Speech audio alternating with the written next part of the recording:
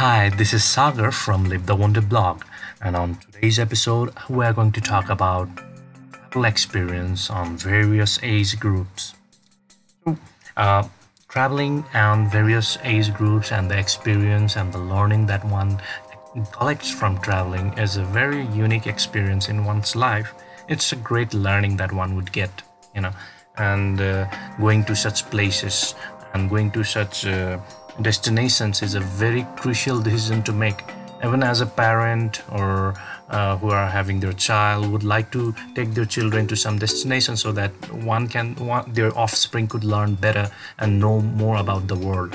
And traveling is about learning new thing and adopting new thing. So it should be an intriguing factor that traveling and touring places would be. It's a learning cycle, people like to learn new culture, new places. That's the only the thing that what people say, but at the core there is a very big cycle of learning that one goes through. And when it comes to ages of travel and the age group, I can't define that age group of perfect travel. If you ask me personally, I have been traveling since age of 6 or 8 maybe. And my parents used to take me various places in Nepal itself. We went to highlands, to Himalayas, to lowland destination of religious purpose. Highland Himalayan to see the mountains. And me myself, I have traveled a lot. I have been to various places alone, did tram traveling, and that gave me a quite new perspective of learning as well. So to know the world and to feel the world, it's better that a parent can take their children at the age of around 12 to 16 when they are in their higher secondary school. Their learning horizon would be brighter and bigger, and that's why educational tours are conducted. School take their children to various places for learning. They take and I'm really fascinated about how US school take their children to the capital and make a tour around Capitol Hill, and that definitely makes tourism go around. The learning, going to the museum, seeing the president house. I'm really fascinated with that, and that should continue in even in other destination or other countries. They're going to their capital or other destination. While in Nepal, school or colleges, school take their children to various religious destination, or that's going for their own not only for recreation but educational purpose. They know their country and they know their history, going to museums and all. It's one of the tour part that anyone would give it for a greater learning for their life, and that impacts a lot in the children's mind as well. And when it comes to the teenage period, they are like having the wings in their body, so they would like to travel alone a lot and go out with friends, right?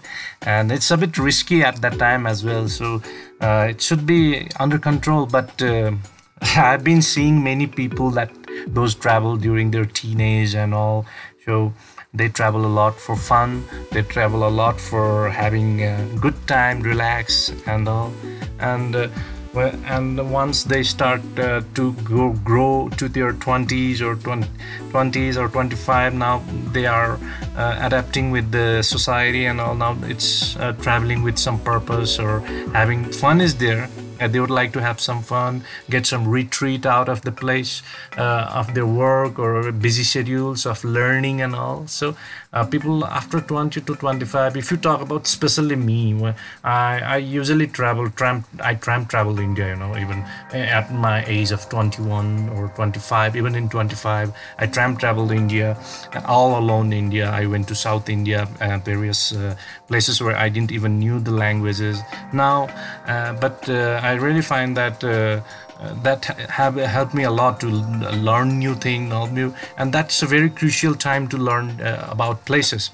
Had I been to other countries as well, had I been in Australia or some European nation, I would have definitely traveled to those countries. It's hitchhiking there. The culture is the traveling culture and touring culture is much more prodigious in European countries. So I would have hitchhiked or in the if it was Europe or Australia or even in the US, I would have taken the road, right?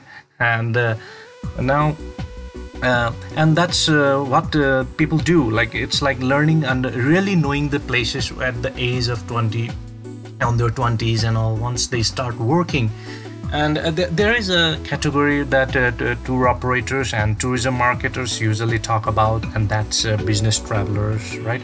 And they are young, they are proficient, they want the time, they want luxury, they want everything perfecto, right? Like me, I guess. Not, yeah, probably.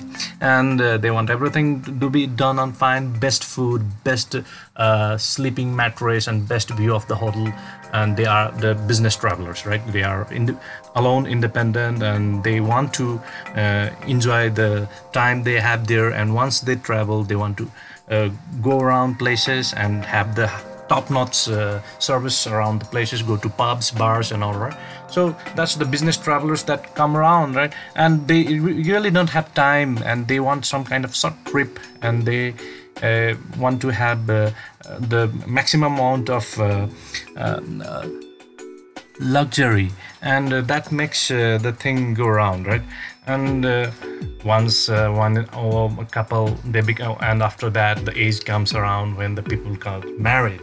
Once they are married, things are quite different. Now they want to go to some kind of holiday inn or some kind of motels, right? Not truly, but big hotels have always came up with this so nice plans regarding family packages and couple packages. Going to honeymoon is there. That's the experience and expenditure of a lifetime. People would like to go to Bali, Maldives, Bora Bora Island, all the tropical things, all the sea, sand, and shopping areas, even Thailand, right? But it doesn't really peculiarly comes to some kind of adventurous destination. Such destination would be at the age group. Adventurous age group would be around maybe after 16 or even during their early teenage to early 25 or 30, right? So that's a limited period for adventure tourism. But still, once get married, yeah, they would go for adventure tourism as well, but not to that extreme. Now, once I'm married, I don't want to take my infant child to base camp of Mount Everest, and even I don't want to go right now. But later, maybe she grows up, and I would definitely take her as well if possible. If she says okay with me. So, adventure tourism has a specific age, but that should be curated and marketed properly, and people should be aware about all kind of stuff. Similarly, when it comes up to the age after marriage and all, that's their child, they want to go for some kind of leisure, relax, have a nice time, enjoy. There are themed parks all across the world. Their nearest theme park for me from Nepal is in Shanghai, but the top one is in Japan, I guess, right? Japan, in this area. And yeah, even in India, there are so many good theme parks as well. The Disneyland is one of the a unique theme park that I would like to go as well. And that's how, like, children going with children, that how it will go. And even I would like to go for a weekend retreat to nearest destination. There are big resorts and big hotels that are there that are meant for spoiling with leisure and tourism. And old age too, there are people who would like to travel. Even if I have a criterion, I would definitely go for traveling. I would like to go for world tour then. I would like to go. I'll have a lot of saving by then. Maybe God's grace, health become good, and I have become healthy with my wife, my children. I would go for some kind of luxury cruise. And luxury cruise doesn't need any age. Even I could go now, but that's usually people go to luxury cruise at the old ages, and all the marketing has been done to the aged people for the luxury cruises, right? But it's not so. It's for open for any ages. The definition is for not only for old age people, but luxury cruises are for everyone. And of course, going to pilgrimage. And it doesn't stop anyone to go to pilgrimage at early age, even it's child or being an adolescent or quite a powerful adult. But pilgrimage I have seen in South Asia, right, India and people usually travel during when they are aged, like they want to be close to some kind of religious purpose and all. But it doesn't stop. There are various kind of tourism activities. You go for adventure, you go for luxury cruise or some kind of leisure around, go for shopping and business travelers and all.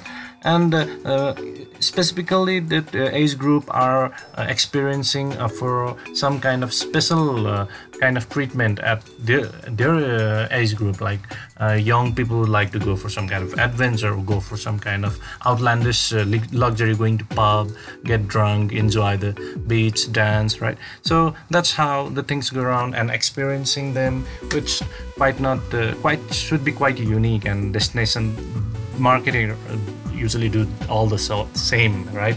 To treat people with the same kind of experience of the age group, right?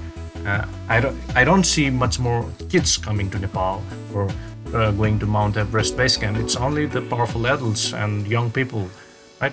So that how it goes, and this topic doesn't stop, right? The age and all. I think it's quite lengthy to talk about all these, and I'll be doing much more episodes, interesting and much more intriguing on tourism. So please stay tuned, and adios for tonight. Bye.